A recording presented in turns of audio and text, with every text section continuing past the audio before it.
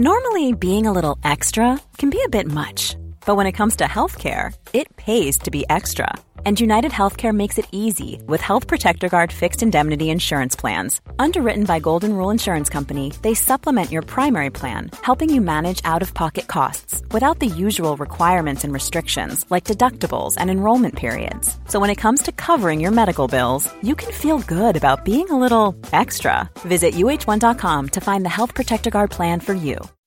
When you make decisions for your company, you look for the no-brainers. If you have a lot of mailing to do, Stamps.com is the ultimate no-brainer. Use the Stamps.com mobile app to mail everything you need to keep your business running with up to 89% off USPS and UPS. Make the same no-brainer decision as over 1 million other businesses with Stamps.com. Use code PROGRAM for a special offer. That's Stamps.com, code PROGRAM.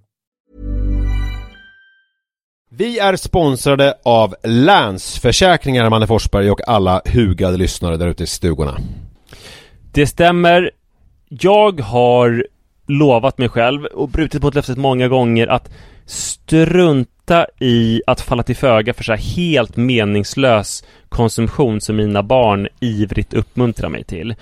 Förr i tiden så var det liksom i butiken, det här som var framme vid kassalinjen, någon typ serietidning som var helt onödig och som de trodde att de var intresserade av men var för små för att bry sig om sen, eller någon liksom plastleksak, eller och nu är det kanske liksom Swish till någon mascara fast de har 30 stycken redan som ligger i drivor på badrumsgolvet. Och jag har räknat på det att om jag har bränt 1000 kronor sen barnen föddes på den här meningslösa konsumtionen i månaden, så hade jag kunnat spara ungefär 100 000 kronor var till Iris och Rut. Ja, otroligt. Alltså det hade ju varit sköna pengar för dem att ha. Ja, det är mycket i livet som förändras oavsett vad man liksom säger till sig själv eller inte. Och då finns Länsförsäkringar där som trygghet. Jag vill tacka Länsförsäkringar för det här, eller vi vill göra det. Och så vill jag också säga att ni inte får glömma att Länsförsäkringars bank kan hjälpa dig med både lån och sparande.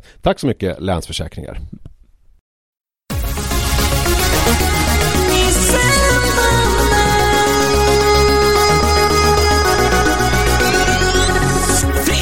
Igen. Pappa podden glider fram högt över taken like a raven. It's time to get this party blazing.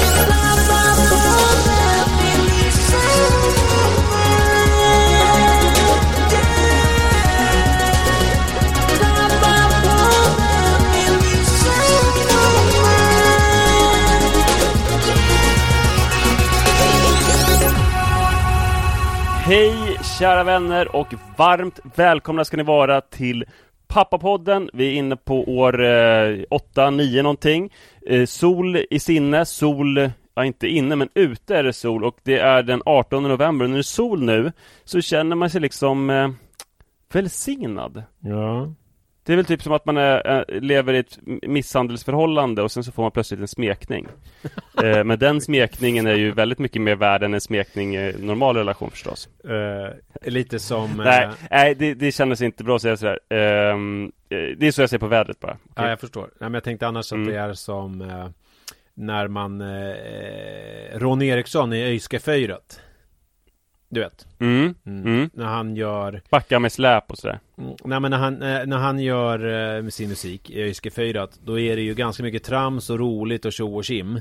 Men sen så ibland så kommer en riktigt sentimental sång om liksom att man längtar hem till i Norrlands inland eller vad det är. Och då blir liksom effekten av den sången blir så mycket starkare när den liksom är i den där kontexten av liksom lite glättighet. Det kanske är en snarare, det tänker jag är en bättre liknelse. Ja, det var bra. Det var bättre. Ja, nej, jag gillade den inte alls. Men du är lite förkyld. Ja, men det är ju så jävla, apropå att det är soligt, jag menar det är ju, jag sprang ju det där maratonloppet. Som ju ingen kan ha missat nu eftersom jag pratade om det i en halvtimme i Springsnyggspodden. Jag hoppas att ni alla har lyssnat på det. Sen, ja, det var jättekul. Sen, uppskattat. Ja, kul. Sen vilade jag en vecka helt på din inrådan. Och så den här veckan skulle jag då börja lite lugnt igen. Men då har jag fått som jag får liksom när jag blir förkyld. Det har ju blivit så de senaste åren. Jag blir ju liksom inte längre förkyld, alltså snorig och hostig så här, som normala människor, utan det jag får är, alltså mina grejer är mer eller mindre blåsor i munnen och i svalget. Och jag får ofta liksom som en liten blåsa, men det liksom blir ingenting av det. Men sen så är det som att ibland, så istället för att bli riktigt förkyld, så får jag liksom en riktig attack. Och nu har jag liksom tunga, tonsill, nej inte tonsill, där har jag inte alls. Jag har på den här under tungan, salivkörteln där. Ner i svalget. Sen har jag också liksom, får jag också som finnar i ansiktet. Alltså du vet, i tinningarna och på näsan och, det låter ju asjobbigt förstås, men det skulle ju också kunna vara ett lifehack om du säger att du inte blir förkyld och får ont i halsen. Alltså, fast jag kan har du ju inte bara leva på som halsen. vanligt då? Ja, du har ont i halsen alltså också. och det här gör ju att jag får ju liksom feber och sådant också. Men jag blir liksom inte snorig och hosta. Förstår du vad jag menar? Jag får, det enda jag får är de här det är som att kroppen liksom bara ger mig alla de här grejerna istället. Så det är ju vidrigt. Så det har jag just nu. Och sitter och njuter då av solen. Du har säkert varit ute och sprungit här eftersom du ville spela in klockan 10 istället för 9. Nej, det har jag faktiskt inte. Det hände en massa olika saker på hemmafronten. Men planen var så, exakt. Men så blev det inte. Så det kan jag inte sukta dig med. Däremot så har jag ju precis alldeles nyligen varit i Paris med Sara. Ja, det var otroligt. Och jag vet inte hur otroligt det var. Alltså de flesta, tror jag, par, de gör ju såna här grejer. Sluta! Så är det inte alls. Vadå? Nej, men så gör ju inte alls de flesta par. Nej. Nej. Ja, det tror jag ändå som inte åker till Paris. Ja, men jag menar inte just nödvändigtvis Paris, utan att man åker till olika ställen tillsammans, att man gör saker på tu man hand. Det är något som Sara har varit fullkomligt faktiskt värdelösa på. Alltså otroligt dåliga, exempellöst usla. Men jag tycker det hedrar er. Du ska få berätta din historia snart, men jag kan tycka att det är ja, jag vet inte förresten vad jag ville med det här resonemanget. Men jag kan tänka att i och för sig, för det stämmer ju inte på er då, för att ni är ju tvärtom. Ja, men det finns ju par som fast ni är ju inte så, ni är ju bara mer liksom lite allmänt lata och slappa. Jag tänker att det finns par där som är, så fort de får en chans så ser de det som egen tid och vill sticka iväg och göra någonting själva utan familjen. Och sen så finns det liksom par då som när man är ledig så tycker man om att göra saker ihop med allihopa, med familjen.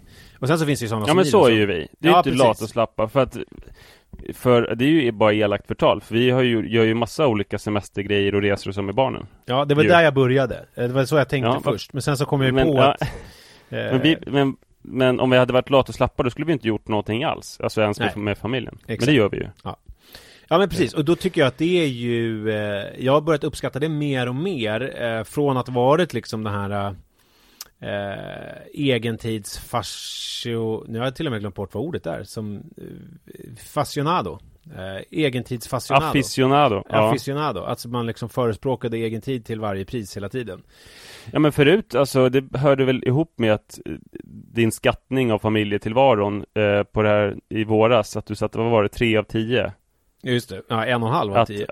1,5 av 10. Att en stor del av poddens historia har ju varit att du har uttryckt liksom bara alltså att typ det enda du längtar efter är att barnen ska bli stora, att du och Li ska vara ensamma. Ja, det är ju också mysigt i och för sig, för då har man ju varandra. Det hade ju varit värre då om så här, barnen blir stora och så att jag och Li kan typ skita i varandra och göra saker på varsin kant. Men jag menar, det har väl att göra med att familjetillvaron också är lite mer solig nu. Ja. Att du tycker så. Alltså det är väl inte att du har att du är liksom en ensam ö som tittar ut på samhället, utan det är väl att du förändras med din familjesituation. Så kan det vara. Såg Jan Myrdal dokumentären igår om sista tiden i hans liv. Och han, där, apropå hönan och ägget med det där resonemanget, för att han pratar ju väldigt mycket om att han inte bryr sig om familj. Han har aldrig fattat liksom varför man ska bry sig mer om typ någon som råkar vara en son än någon som är liksom någon man träffar i något sammanhang när man är i någon vietnamesisk by. Och då tänker jag att det är väl liksom också alltså att man rationaliserar någonting för sig själv. Ja, att man gör en dygd av nödvändigheten. Precis, för att man har problem med liksom de här nära relationerna och sådär. Så försöker man upphöja det till någon typ av norm. Och det kanske var det jag sysslade med lite mer förut. Att jag liksom gjorde en dygd av nödvändigheten helt enkelt. Nej, men verkligen, men Sara och jag har varit exempelvis dåliga. Jag tror verkligen på riktigt att folk gör jättemycket saker som par som Sara inte gjort. Till exempel så är det här, det är vår första utlandsresa på tu man hand sen innan vi hade barn. Precis innan vi fick barn så åkte vi också till Paris, alltså för typ 12 år sedan. Och sen har vi inte åkt utomlands något mer. Och vi har ju också varit på ganska få såna här olika romantiska weekends och sånt där. Ja, det finns ju ett trauma där när du blev tvingad av Saras chef att ta henne till Yasuragi och hon var så stressad så att hon tyckte nästan i stort sett grät på vägen dit för att hon förstod inte. Ja, det gjorde de. Men fast sen blev ja precis, när själva taxiresan var ju smått traumatisk. Och sen så var det skitjobbigt för dig för du kunde inte gå ut i badet för du var tvungen att göra den där japanska badceremonin. Ja, just det. För att du liksom kände annars är jag värdelös och inte värd någonting och kommer få stryk av någon sumobrottare typ. Nej, precis. Alltså för folk som inte minns saker som hände i podden för 5-6 år sedan så var det så att Sara och jag skulle bada snabbt före lunchen, tror jag det var. Eller vi ville hinna bada innan vi skulle ha någon annan aktivitet, om det var typ yoga eller lunch eller vad det var. Och då bestämde vi det. Vi går in och duschar av oss snabbt i varsitt herr- och damomklädningsrum och sen så möts vi ute i badet. Men då var det, vi hade fått en genomgång av den här tvagningsritualen innan och några från den genomgången var i herrarnas omklädningsrum och körde den, hela tvagningsritualen. Och då kände jag så att jag kan ju inte fuska nu. Alltså jag måste göra den här, ska man nog kanske skvallra till fröken eller sådär. Så att därför så gjorde jag den och det tog liksom goda 25 minuter. Så jag duschade på 25 sekunder och var liksom rätt irriterad på mig när jag kom ut där sen. Och hade svårt att förstå när jag förklarade att jag var tvungen att göra tvagningsritualen för att det var några från genomgången som hade. Ja, precis, exakt. Nej, men du har rätt, det var traumatiskt faktiskt ju. En annan sak som jag... Det finns några grejer som jag har tänkt också. Sara och jag var på en romantisk weekend för kanske 13-14 år sedan på Duveholms herrgård. Alltså innan barnen? Ja, precis. Alltså, och också när jag fortfarande drack. Det var inte den senaste. Vi har varit på någon sån efteråt. Ja, precis. Men då var det afternoon tea när man kom dit. Och vi pratade mycket, Sara, om att det var så fruktansvärt tragiskt med alla par som var där. Som bara satt helt tysta med varandra. Ja.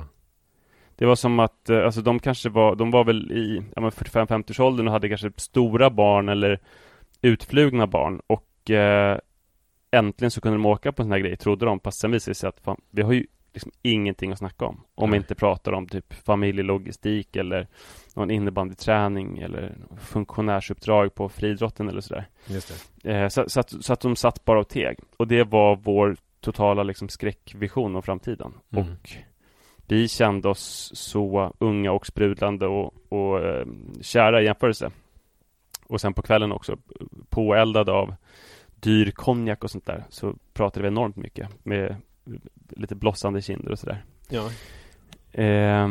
Sen har vi inte riktigt satt det där på prov så himla mycket. Alltså vi är inte ensamma så himla mycket. Och det har ju blivit lättare att tiga också i samhället, för att man alltid har såna olika digitala grejer att ta till. Till exempel när Sara...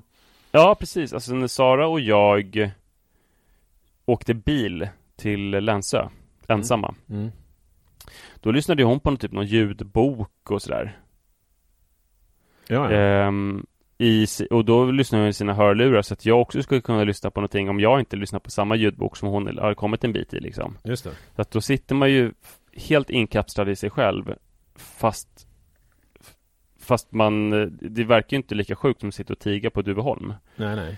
Det kanske var det de gjorde då för 13-14 år sedan, att de hade små hörlurar och bara satt och stirrade tomt framför sig och lyssnade på Henning Mankell.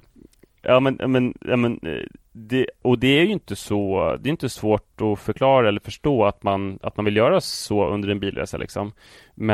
Och det behöver inte betyda att man är en sån här Duveholmspar och inte har någonting att prata om, men däremot så sätter man det inte på prov. Alltså man får inte reda på om man är sånt här Duveholmspar förrän man faktiskt åker på en weekend och inte håller på att titta på sina olika devices hela tiden eller lyssna på ljudböcker. Just det.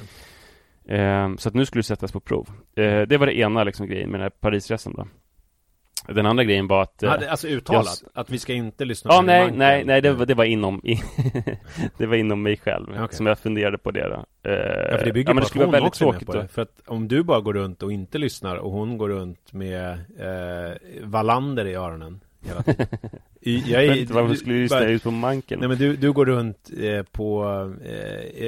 de judiska kvarteren där och käkar god falafel, men hon går i något blåsigt Ystad med någon medelålders krisande lönnfet gubbe som ska lösa något bestialiskt mord i öronen.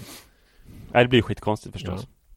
Ja. Men en sak så bröt då den här alltså det här uppdraget som jag, för det var ingenting jag alls hade pratat om, utan som jag bara tänkte på, eller det var att jag sa till barnen när vi åkte så här, jag berättade för dem att, vet ni förresten att nu för tiden så kostar det typ lika mycket, eller det kostar lika mycket att ringa till Frankrike som det kostar att ringa inom Sverige.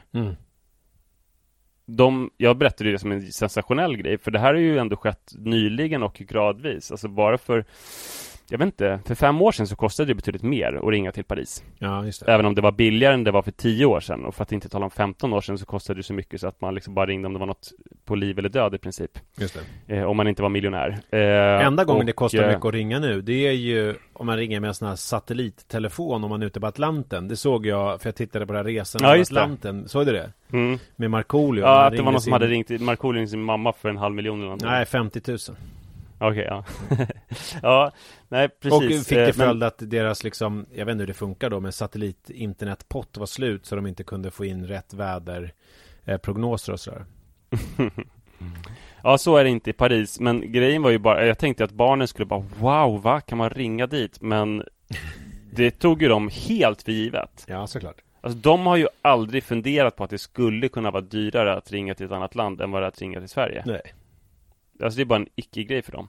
Och det här innebar också att de... Gjorde du det när du var liten, apropå det där? Det gjorde jag ibland, vilket ju var väldigt dumt och dyrt, att jag tjuvringde till amerikanska telefonnummer. Nej, gud vad spännande, det borde man ju gjort. Det var ju otroligt roligt. För att det kändes ju så extremt exotiskt att höra de här amerikanska ringsignalerna. De är ju lite sådana här... Det är så här som alltid är på film. Och sen så svarar det någon liksom... hemmafru i Texas och sen så säger man något roligt typ så här: I pooped on the floor. Och sen så what are you saying? Och sen så la man på luren. Ja, men sen så det var, man hörde ju att det var väldigt, väldigt, väldigt, väldigt avlägset, alltså både på signalerna och sen på någons röst sådär. Det lät ju långt bort, fast man tyckte ändå att det var fascinerande att man överhuvudtaget kunde höra någonting. Ja, men så är det alltså inte för barnen, utan de ville facetima direkt. Ja. Så till exempel så alltså, ja, de var med på FaceTime otroligt mycket och ville se olika saker. Så det var ju både mysigt och lite pockande så när vi satt och käkade lunch. Och de hela tiden ringde på FaceTime för att de ville typ vara med på lunchen. Och förut var det väldigt viktigt att vi planerade, alltså dels att vi åkte till Eiffeltornet. Jag har ju aldrig åkt nära Eiffeltornet förut, så att jag känt att det är liksom lite för turistigt. Men det var viktigt förut, och det var också viktigt att vi planerade in det så att det passade med hennes matchschema i handbollen. Att vi kunde facetima. Så att det fanns liksom en beställning där. Och de fick också vara med lite på Louvren och sådär. Så att de var ju med väldigt, väldigt mycket, får man säga. Och det var ju såklart både en välsignelse och en förbannelse. Mest var det ju jättemysigt och gulligt att de var med. Men också inte gulligt ibland. Ja, jag förstår precis känslan. Ja, men, och så är det väl att alltså det är väl en stor så här, generationsskillnad. Och det gäller ju hela tiden. Alltså att barn har, i alla fall till mig, eftersom jag aldrig liksom hävdar att jag har något jätteviktigt möte eller sådär. De har alltid tillgång till mig. Alltså precis jämt. Jag minns ju min pappa var ju helt omöjlig. Mamma, om jag behövde få tag i henne, det var ju om det var något otroligt viktigt när hon var i skolan. Då fick jag ju ringa. Jag ringde då till hennes, alltså till expeditionen på hennes skola. Och då var det någon från expeditionen som knallade över till mammas lärarrum. Och sa, kan du ringa till din son när du får möjlighet? Just det. Och det såg då mamma, om hon gick in i lärarrummet efter lektionen så såg hon det. Men ibland så kanske hon liksom gick ut på en promenad eller så. Då såg hon inte det på några timmar. Det här är ju roligt, apropå det här med skolan. För att Manne lämnar in sin mobil. Så att han kan ju inte ringa så mycket från skolan om man liksom inte har... Om man har gömt den och inte lämnat in den. Men han har kommit på, för de har ju såna paddor i sin skola, att han kan ju mejla mig från paddan. Så jag får ju mejl ganska ofta. Jag får mejl varje dag. Igår vid 1:30 fick jag det här. Jag har bara haft 97% på de 2 senaste glosförhören i engelskan för jag har skrivit så snabbt. Jag har så jävla otur. Ja, sådana små glada tillrop får jag hela tiden. Så har han utvecklat det. Då har han gjort en skärmdump på förhöret. Alltså, jag skrev så snabbt så jag missade på experience. Fuck off. Så jag fick inte 100%. Ja, alltså. Sån där sitter man och får. Ja, men det var ju jättegulligt. Man hade ju kunnat skriva jobbigare saker. Ja, jag tog ju upp. Jag tog upp. jag var lite selektiv. Fanns annat i högen, eller? Okay, det finns mer könsord riktade till diverse olika lärare och sådana när han är missnöjd också. Ja, jag förstår. Nej, men man kan kommunicera alltid helt enkelt. Ja, men det är tillgänglig hela tiden. Ja, och det är ju ett stort skifte i vår tid. Alltså även nu kan ju, alltså det viktigaste jag någonsin gör, det kan jag ju inte hävda liksom ändå är super så viktigt så det inte kan avbrytas för en liten stund. Det är ju nu när jag spelar in saker. Eller när jag föreläser, men inte ens då så stänger jag av telefonen, utan även då kan de smsa och viktiga och oviktiga saker tränger fram genom bruset sådär. Så det är ju ett epokskifte verkligen. Ja. Och jag tror att jag gillar det väldigt mycket. Ja, alltså man gillar det ju mer än vad man inte gillar det, även om det finns baksidor på det också. Vilket, så att säga. Ja, men framförallt så gillar man väl att de vill kontakten. Alltså det hade ju kunnat vara... Alltså det var ju annorlunda, alltså för att man har ju levt som den gamla tidens föräldrar när barnen var för små för att ta digitala initiativ själva. Alltså typ när jag åkte bort fram till för några år sedan, typ till Budapest eller när jag åkte på någon träningsresa till Spanien eller så här, då facetimade man kanske en gång per dag på Saras eller på mitt initiativ. Just det. Och sen var det liksom radiotystnad övrig tid. Och jag föredrar nog helt klart det här. Så är det. Ja, verkligen. Men så det var ju då en lite billigare familjeresa. För jag behövde bara betala för mig och Sara. Och så det var ju smart på det sättet. Coolt nästa gång skicka iväg barnen. Och så är ni med på FaceTime. Ja, precis. Undrar om de skulle vara lika liberala med att bestämma resrutt utifrån våra önskemål och att se till att svara på FaceTime hela tiden när vi ringde. Jag tror att du ska faktiskt försöka ta igen det här om några år då när vad kan Iris vara 17 då och ska åka till Berlin på höstlovet. Ja, att du är med liksom nu går jag in här på KitKat Club och titta här är en farbror som står och blir avsugen och röker en joint i ett hörn. Titta pappa, vad roligt. Ja, fast det skulle ju mer vara jag i så fall som snälla, kan du gå in på KitKat Club? Kan du gå till hörn? Jag vill se vad som händer i hörnet. Men jag ska spela in podden mellan 10 och 11:30, så att då kan du inte göra det, utan du får göra det strax efter lunch kan du göra det. Ja, precis. Exakt så. Men sen så de har med mycket, men ändå, jag vet att du har pratat om när du har varit borta med Li, att jag har inte förstått hur svältfödd jag har varit på att åka ensam med Sara. Nej. Alltså att det blir ju en helt annan dynamik och helt andra samtalsämnen. Alltså saker som man aldrig någonsin pratar om eftersom man så sällan är ensam. Men jag kan tänka mig att ni pratade ganska mycket om mig. Ja, nästan enbart. Ja, men att det blev att hur ni än försökte så kunde ni inte bara, han är så fascinerande, alltså, kan du förstå, och sen sa han det här och Sara liksom fyller i, att det blir mycket liksom så, kan jag tänka mig. Det skulle du vilja, va? Nej, men alltså vill jag bara tänka att det är liksom, alltså vill jag att solen går upp på morgonen, men det liksom finns ju inget som jag kan göra för att inte ska vara så liksom. Nej, men däremot så det jag kan konstatera, för Sara sa, alltså vi har inte pratat om den här grejen med Duveholm eller om huruvida man har saker att prata om eller inte. Nej. Men Sara sa när vi åkte upp efter frukosten med hissen mot vårt rum den andra och sista dagen när vi bara skulle hämta våra väskor och sen sticka. Då sa hon så här: fan alltså, vad tråkigt andra par verkar ha. De bara sitter där vid frukosten helt tysta. Jag är glad att vi inte har det så. Ja, vad fint. Ja, det var faktiskt helt otroligt. Men kände du det också då? Hade ni liksom haft? Ja, det kände jag. Ja, men jag kände att det var ingenting som jag... Alltså, att det sätts på prov så sällan, så det var ingenting som jag kunde liksom räkna hem förrän då. Så det kändes helt underbart. Gjorde ni såna här olika liksom fattade olika femårsplansbeslut och sådär och diskuterade liksom så här, hur ska vi göra nu med det tredje barnet eller och så vidare, sådana saker. Pratade ni om sådana grejer? Nej, det var inte så mycket långsiktiga saker, nej. Utan det var väldigt mycket här och nu. Och ganska mycket också saker i förfluten tid. Typ så här saker som hände innan vi träffades och så.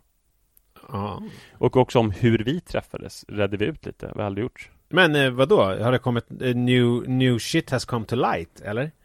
Ja, men där för min version, lämnar vi bara Paris. Kort får jag redogöra för min version så får vi se om den stämmer överens med, alltså som jag minns det när du har berättat det för mig, så det är många olika lager här på den här. Men det är ju i korta dag att ni träffades ute och sen så uppfattades du som hal typ, för du visste inte riktigt och det var väl din smala lycka, det var väl det som fick henne att bli intresserad av dig, för att hon var egentligen inte alls inne på typ en relation och sen ledde det ena till det andra och sen helt plötsligt så typ bodde ni ihop bara. Det är väldigt väl återgivet och stämmer mycket med min bild av förloppet. Ja, hennes då? Men det komplicerades lite. Men det är vadå? Det är alltså nej, men det kan jag faktiskt inte återge. Ja, är det så komplicerat så att du kan inte återge det i podden? Nej, men hon måste få äga sin berättelse. Jaha, okej. Spännande. Ja, verkligen. Men nu vill jag istället höra om något annat, nämligen för att julen som närmar sig. A lot can happen in the next 3 years. Like a chatbot may be your new best friend. But what won't change? Needing health insurance. United Healthcare Tri-Term Medical Plans are available for these changing times. Underwritten by Golden Rule Insurance Company, they offer budget-friendly, flexible coverage for people who are in between jobs or missed open enrollment. The plans last nearly 3 years in some states, with access to a nationwide network of doctors and hospitals. So for whatever tomorrow brings, United Healthcare Tri-Term Medical Plans may be for you. Learn more at uh1.com. This is Paige, the co-host of Giggly Squad, and I want to tell you about a company that I've been loving, Olive & June. Olive & June gives you everything that you need for a salon-quality manicure in one box. And if you break it down, it really comes out to $2 a manicure, which is absolutely insane. It's also so easy to get salon-worthy nails at home with Olive & June. The difference between how your nails used to look when you did them yourself and now with the Mani system is a complete game changer. The best thing about Olive & June, too, is it's a quick dry. Dries in about 1 minute, lasts for 5 days, and full coverage in up to 1 to 2 coats. Visit oliveandjune.com/perfectmani20 for 20% off your first system. That's oliveandjune.com/perfectmani20 for 20% off your first system. Stormsteg.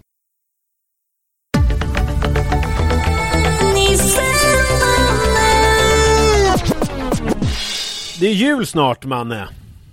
Som du precis sa. Ja, innan som man längtar. Det är alltid så speciellt den här tiden att man tänker att det är helt orimligt att det är typ 1 månad kvar till jul. Ja. För att även om man på olika sätt påminns om att det kanske rycker närmare, så känns det som att julen befinner sig i en annan dimension som man inte är i närheten av. Vill du ha prov på vilken otroligt följsam och mysig son jag är, och hur jobbigt livet kan bli om man hela tiden tänker att man ska ha rätt? Ja, då ska du få det. Gärna. Då ska du få det först. För att då är det så här, i år så har mina föräldrar bestämt att de ska komma till Stockholm i jul. Och då tänkte sig att de gärna vill fira med oss barn. Och då har vi bestämt så att vi ska ha firandet hemma hos oss, och att Anna och Lasse, ett konsortes, ska komma hem till oss också. Men nu öppnade Li-dörren. Vill du något? Jaha, okej. Förlåt. Hej då! Bra att hon går nu, alla som lyssnar, för att jag vet inte om hon är så nöjd med att jag drar upp det här i podden. Nej, just det. Vi ska lite. Så vi kan ju prata om något annat så länge. Skojar bara. Ja, men i alla fall. Och då så ska de komma hit då. Och då, det här är inga problem. Vi tycker att det är mysigt att ha de här liksom. Och det är kul, och men det är roligt liksom. Och vi fixar lite käk och alla hjälps ju åt liksom. Sen så är man ju också the good guy som liksom är de som då ställer upp på att man ska vara här så att säga. Och då kan det också bli, det blir liksom roligt för då kan ju folk liksom, om någon är fokuserad på att fixa sill eller någonting revbensspjäll, då gör man det lite extra. Till exempel så sill är ju någonting som, du är väldigt duktig på att prioritera allting, men jag är ju prioriterar vissa grejer på julbordet och sen så får det andra vara lite mer halvfabrikat och liksom Abbas vanliga. Just det. Men det är ju kul om man får riktigt fina sillar liksom och sådär, till exempel. Ja, men det är en elefant i rummet som är svart och 2 år och skäller och viftar på svansen mycket och väger, inte vet jag, 45 kilo. Labbas. Ja, precis. Det är då mammas och pappas labrador. Heter han inte? Nej, just det, jag tänkte det för att det var en labrador, ja. Nej, han heter Sirius. Sirius? Men skulle inte Labbas vara jävligt bra? Ja, men Sirius, det var vad den hette kanske. på vet du, Kennel. Och de det är så här, det är lite samma som vi med Kajsa. Att Kajsa hette hon. Och då fortsatte hon heta det. Att det liksom är så här, just det. Det är bara ett jävla namn. Orka hålla på liksom. Men Sirius är ju en labrador som är 2 år och är ju helt galen liksom. Och är ju van att vara på Gotland där han liksom kan roama fritt runt på tomter och liksom hålla på och vältra sig i olika pölar och frusta och sådär, hoppa runt och skutta. Nu ska han då in i en ganska trång lägenhet i Farsta och han är liksom inte van vid folk så mycket eftersom han är mest på landet själv så att säga, med min mamma och pappa. Och sen så har ju vi Kajsa som han ser som en liksom rolig liten leksak. Och Kajsa är ju en hund och är ju ingen liten leksak och det här ställer alltid till med ganska stora problem. Dels att hon säger ifrån men att han aldrig ger sig och att hon ibland också kissar inomhus av liksom någon slags sån här fight and flight reaktion. Hon tycker han är lite obehaglig eller? Ja, och på landet så är det ju, det tar alltid några dagar innan de har vant sig vid varandra och då är de ju utomhus så att säga. Och det liksom är det är lättare helt enkelt. Men nu ska vi vara inomhus och vi har inte några dagar på oss att vänja oss utan vi snackar 4 timmars liksom intensivt umgänge och julfirande med liksom allt vad det innebär av liksom massa barn, julklappar, mat och allting. Så att då har ju jag adresserat det här till min mamma då att vi måste prata om elefanten i rummet. Och då var hennes idé då, det var att men lämna bort Kajsa då över jul. Och det är här jag är då den här goda sonen. För att jag menar en normal reaktion skulle väl vara, jag tänker så här, att man har ganska mycket på sin sida och säga så här, ja fast ni ska ju komma hem till oss och fira jul och vi har en hund och ni har en hund.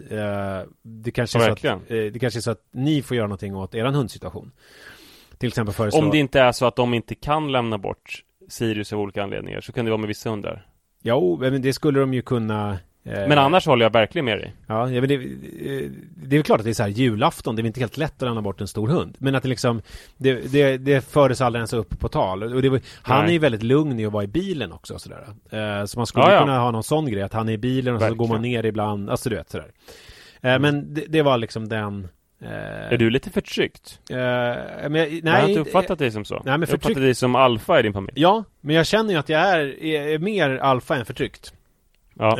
Men jag känner ändå att här såg jag en möjlighet till att så här, vi svarar på väldigt mycket frågor när jag är med i relationsakuten inför jul om olika konflikter i familjer och sådär. Och mycket är ju så här att folk inte vill ge med sig och att det liksom är att folk tycker att någon annan är omöjlig och att man har liksom omöjliga krav på saker och ting. Och då tänker jag att så här, vad fan, nu ska vi ha de här 4 timmarna ihop på julafton.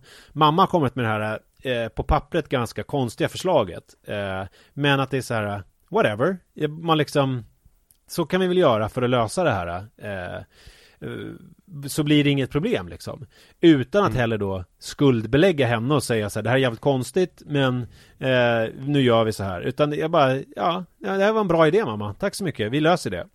Och sen så har vi ju löst då med Kajsa kan vara hos, vilket ju också är så här att Kajsa då ska vara hos Lis föräldrar. som då inte är bjudna på vårt julfirande, men de får gärna passa våran hund när vi ska fira. Alltså det är ju mycket här. Det är ju liksom, det finns ju, det känns som att det skulle kunna ge upphov till en Norén-jul och en lång liksom trauma om vi ser att Lis föräldrar skulle börja liksom osa någon typ av krav på umgänge och så här, vadå, ska vi passa hunden? Är vi någon slags tjänstefolk då medan ni firar jul?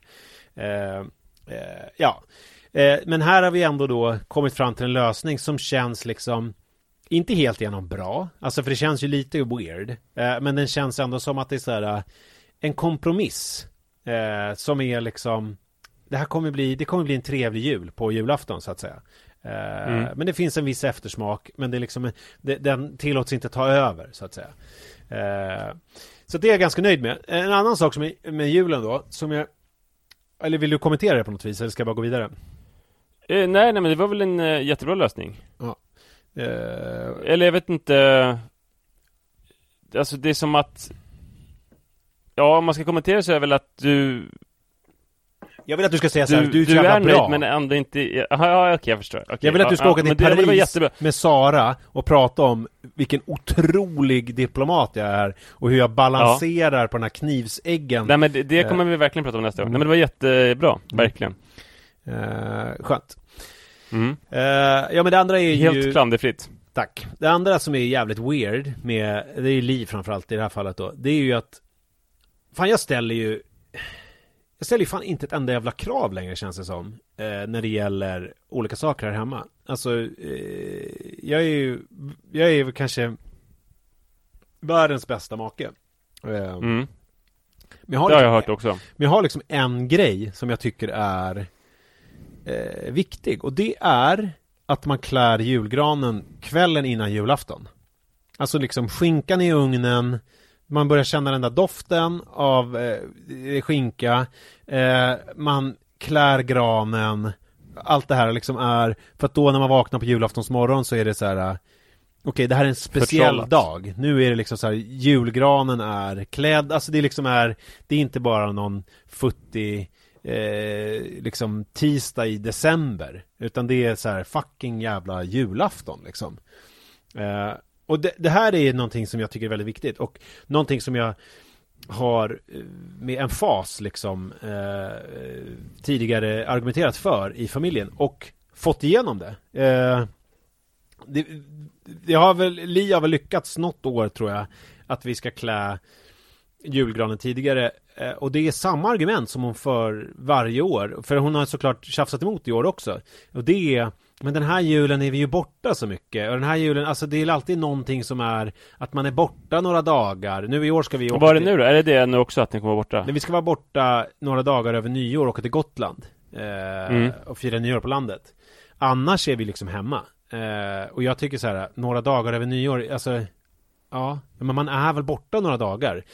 Och det är rättfärdiga liksom inte att man klär en julgran så att den känns som att den är så här dammig och står och barrar på julafton. Nej, det känns alltså skräcken är att det ska kännas som det gör i den här Alfons Åberg-boken. Ja, kalasboken. Ja, nej, det är inte kalasboken. Nej. Det är ju att det är så tråkigt efter jul, och det tycker pappan också. Och fast det Fiffis säger att det är bra med tråkigt och sådär. Och sen så kommer hans kompis, och sen moralen är väl att tråkigt inte är så dumt. Jo, men och granen står och barrar, och julen känns långt borta, och liksom pysselgrejerna är trasiga och sådär från julklapparna och så. Ja, så vill man inte att det ska kännas på julafton. Nej. Att det liksom är uppätna. Men alltså, jag har ju i vår familj så var det ju alltid att klä julgranen var ett eftermiddagsbestyr den 23. Exakt. Och så skulle jag vilja ha det också. Men det, i min familj så har jag gett upp det helt. Och det där är ju lite spännande, för förut så kanske jag, alltså Sara är ju lite mer kanske dominant än jag i familjen. Så att jag hade svårt redan utgångspunkten. Men nu är det ju så att barnen har ju också röster så att nu är det ju 3 mot 1. Alltså det finns ju inte någon chans i helvetet att jag skulle kunna hävda någon annan ståndpunkt att få igenom det liksom. Ja, nej, men det där är ju intressant. Alltså jag har ju faktiskt tror jag faktiskt inte har någon åsikt alls. Men jag har ju ändå Manne på min sida. Han tycker ju också att det är härligt att klä den. Men då har ni ju ett case. Ja, verkligen. Det har vi verkligen. Men det som jag tycker är konstigt är att jag tror varje år att det är så här, ja men nu är det här settled once and for all. Att det liksom är, vi har skrivit på någon sorts Versailles-fördrag.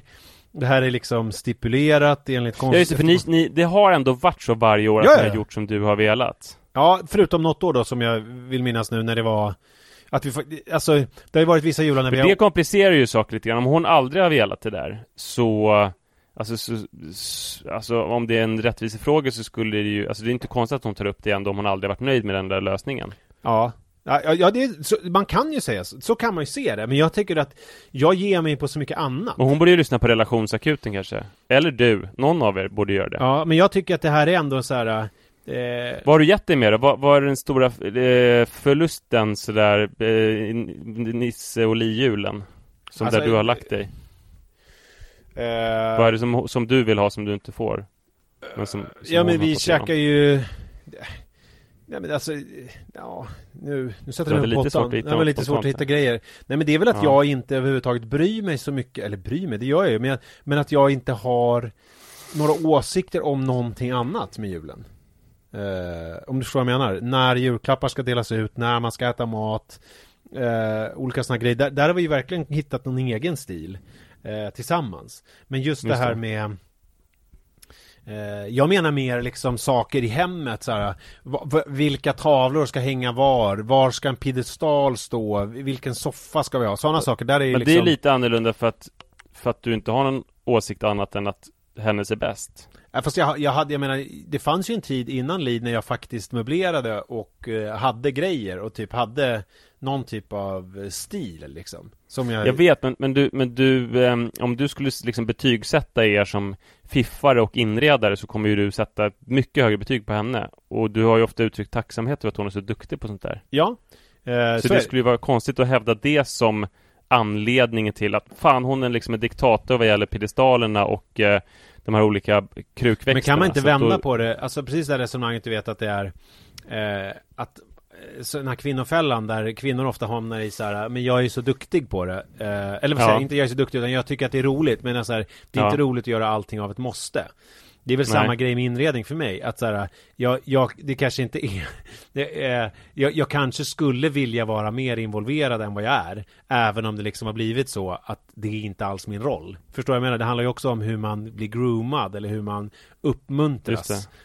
Och vilka sidor hos sig själv som man tillåter. Okej, så det är ändå lite jobbigt att du inte involveras mer. Ja, men lite. Men... Så då vill du i alla fall ha kontroll över det viktigaste pyntet på året som är för dig det julgranspyntet och när det sker. Ja, det är väl rimligt kan man väl säga. För att jag tycker att det finns någonting i ja men det är så här, ja men alla tycker det också. Men ifall man vill klä dagen innan julafton så är det ju samma liksom grej att det blir en mysig process och att det är så här någonting som sätter igång någonting och att det är nu det smäller för att vad är annars? Jag är på din sida där, absolut. Ja, så att, men jag känner att jag har fått igenom det i alla fall. Ja, du har det nu. Ja, vi började diskutera det igår och det var ju då jag bara märkte så här, vad fan ska vi göra det här i år igen? Vi kan ju liksom inte hålla på och prata om det varje år. Nu i den här familjen så gör vi så här. Så men alltså om det är en Versailles-fred då krävs det ju att du ger någonting. Alltså då krävs det ju att alltså det är svårt att säga vi ska ha en fred som är att jag alltid får min vilja igenom vad gäller julgran, utan då måste ju hon få igenom någonting typ så här, ja men jag vill ha sashimi på julbordet typ, säger vi. Fast det kan ju vara, alltså, just Versailles-fördraget är ju alltså, då är ju Li har ju då förlorat ett krig då och är i Tyskland och har ju då liksom inte så många rätt överhuvudtaget att ställa, om vi nu ska ha Versailles-fördraget som... Nej, okej, vi tar någon annan då. Men alltså i en förhandling så måste jag ändå det kan ju inte bara vara att den ena personen får sin vilja igenom för all evig framtid, utan, och jag vet att det har varit en sån grej att hon vill ha ett mer experimentellt julbord och du är väldigt mot det. Så säg hon får sashimi och currysillen och du får julgranen till exempel. Ja men verkligen, det ska jag ta med mig. Alltså att jag ska vad vill du ha som... hon kanske till exempel då säger att jag vill ha Kajsa hemma på julafton och inte att mina föräldrar ska vara någon slags slavar. Därför det ska ju kännas, alltså, om det är ett bra fredsavtal så ska det ändå kännas bra att båda kan pusta ut. Yes, jag fick muta in det här som jag så gärna vill ha. Ja. Gränsen till... det är viktigt för mig att Finland är en del av Sverige, till exempel. Ja, just det. Jag tror att ni har någonting på gång där och jag vill att du ska veta, för att jag låter ofta lite njugg mot dig. Det är mitt försök att vara diplomatisk, alltså även mot Li, men jag är helt för det här med att klä julgranen för dagen för julafton, och jag skulle vilja verkligen ha det så hemma hos oss också. När klär ni den? Ja, men kanske jag tror inte ens det finns någon fast datum, utan det är väl kanske en vecka innan, kanske något sånt. 10 dagar innan. Digge och Martin, som ju ofta förekommer i podden, vare sig de vill eller inte, våra närmsta vänner. Digge är ju helt pyntgalen. Och jag tror granen kommer fram typ i advent, liksom, första advent i stort sett. Men hon är så jävla trött på julen. Typ dagen efter julafton så ryker ju allting. Och det liksom luktar... Ja, det är hemskt. Alltså, så där ska man inte ha det. Det där är ju liksom det Edvard Blom alltid pratar om, förtjänstfullt. Att man ska inte urvattna saker. I vår familj hade vi, eftersom man har ju den här starka längtan efter jul, och då var det att vi hade en utegran på balkongen som vi hade redan från advent med bara en ljusslinga. Och sen så tror jag att... Det har ju vi också. Ja, och så att man smyger in det. Det finns ju vissa saker som man kan ha redan från första advent. Vi har ju julberget. Saker som... Det har ju vi från, det är sådana, du vet, kitschig grej från typ Clas Ohlson med en liten tågbana och det lyser. Den åker ju fram på första advent också. Ja. Och så står så där ska det vara, tycker jag. Man kan inte ta allting samtidigt, utan man måste verkligen spara grejer. För idealet är ju det här som i Madicken, hon berättar om hur det är att vakna upp på julaftons morgon. När det Bullerby? Liksom... Eller kanske i alla Astrid Lindgrens böcker. För det är ju det är nog ja, det kan vara det, men jag tror att det är alla. För jag tror ändå Madicken Lisa går och lägger sig och är så ledsen för att bara, hur ska det kunna bli jul imorgon? Det är sån jävla stök där nere. Ja, det kanske är det. Så kommer hon ner, så har när föräldrarna och tjänstefolket har jobbat liksom hela natten, och sen så vaknar de upp och sen är allting för troll. Och så där var det verkligen för mig. Alltså jag berättade 1000 gånger att det var bannlyst med elektriska ljus. Det var brasor och levande ljus i granen, inte brasor då, men levande ljus och överallt, och det fanns speciella traditioner och saker som hade kommit fram liksom efter att vi hade somnat och sådär. Så att jag är väldigt mycket för det, såklart. Säg vad man vill om dina föräldrar, men de var jävla bra på att fixa schyssta events. Ja, de var helt jävla otroliga på events. Det var de verkligen.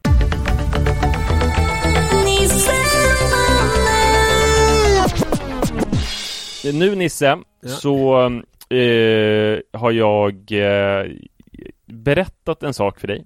Ja, just det. Som, kan jag teasa lite? Jag spelade upp ett litet ljudklipp för dig som ledde till ett samtal som ni kommer kunna höra. Håll utkik i feeden, för det samtalet kommer dyka upp inom en snar framtid. Det är som en bonusavsnitt. Man kan säga att det är som ett nytt projekt som vi har i Pappa. Ja, exakt. Ja, det kan man väl säga att det är. Det är väldigt spännande. Så kan man säga. I alla fall, projekt. Ja, det tycker jag också. Du blir förvånad över projektet. Jag blev förvånad eftersom jag hade inte hört så mycket om det överhuvudtaget. Men jag känner att det är en nytändning på alla sätt och vis. Ja, kul. Ska vi avsluta veckans avsnitt med en ordvits som jag kom på precis? Ja, gärna. Jag ska se. Vad sa astronauten som skulle åka på semester från 15/2 till 15/3? Ingen aning. Jag ska resa till Mars. Klockan gick mot 5 och det regnade lite grann. Snart skulle natten bli till dag. Vi satt vid elden och pratade med varann. Erik, Johan, Andersson och jag. Dimman kröp sakta iväg över sjön. Storlommen ropa någonstans. Och jag såg i Eriks drömmande blick hur lågorna trådde sin dans. Det här man känner var stigarna går, och man vet vem som är släkt med vem.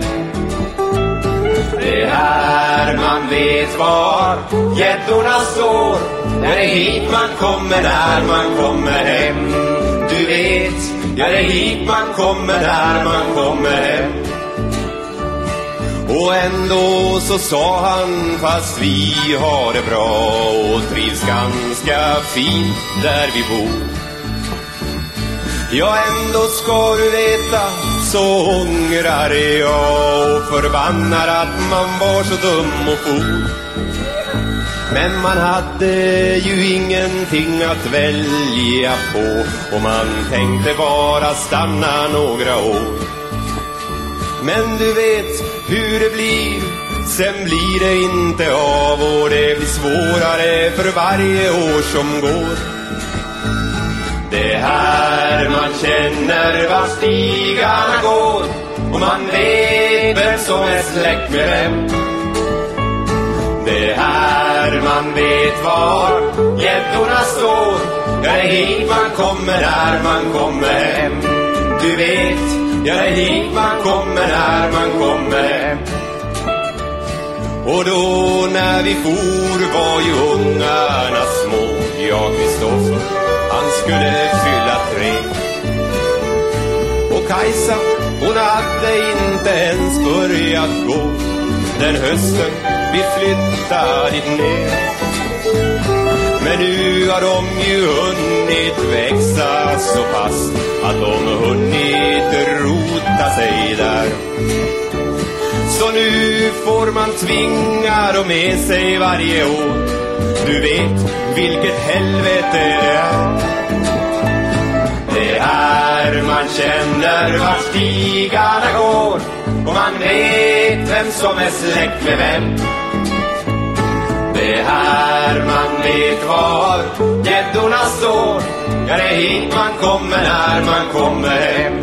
Du vet, ja det är hit man kommer när man kommer hem. Och man tycker det var nyss som man gick här och var kyrke när farsgubben slog. Men vem vet hur ofta det blir att man far hit upp nu sen även morsan dog. Men hur den blir så ska gudarna veta att det finns inga bojor eller band som kan hindra mina tankar att färdas norrut på våren som en flygande and. Det är här man känner var stigarna går och man vet vem som är släkt med vem. Det är här man vet var gäddorna står. Det är hit man kommer när man kommer hem. Du vet, ja det är hit man kommer när man kommer hem. Kärveden sprakade, knastrade och brann och det luktade av kaffeskog och rök. Och vi satt där vid elden och teg med varann någonstans i Östergolengö. Det gick en stilla krusning ut över sjön. Natten hade åter blivit dag. Det var den första dagen i resten av vårt liv. Det var Erik, Johan, Andersson och jag. Det är här man känner vart stigarna går och man vet vem som är släkt med vem. Det är här man vet var gäddorna står. Ja, det är hit man kommer när man kommer hem. Du vet, ja det är hit man kommer när man kommer hem. Du vet, ja det är hit man kommer när man kommer hem.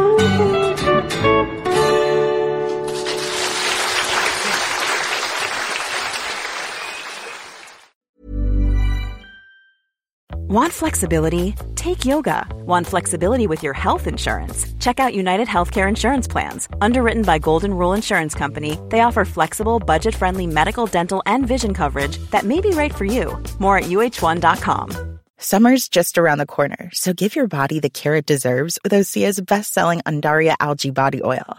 Created by infusing Undaria seaweed in barrels of botanical oils, it leaves skin silky, soft, and glowing. Plus, it's clinically proven to improve elasticity and deeply moisturize without feeling greasy. It's safe, clean, vegan skincare. Get 10% off your first order at OseaMalibu.com with code GLOW, plus free shipping on orders over $60.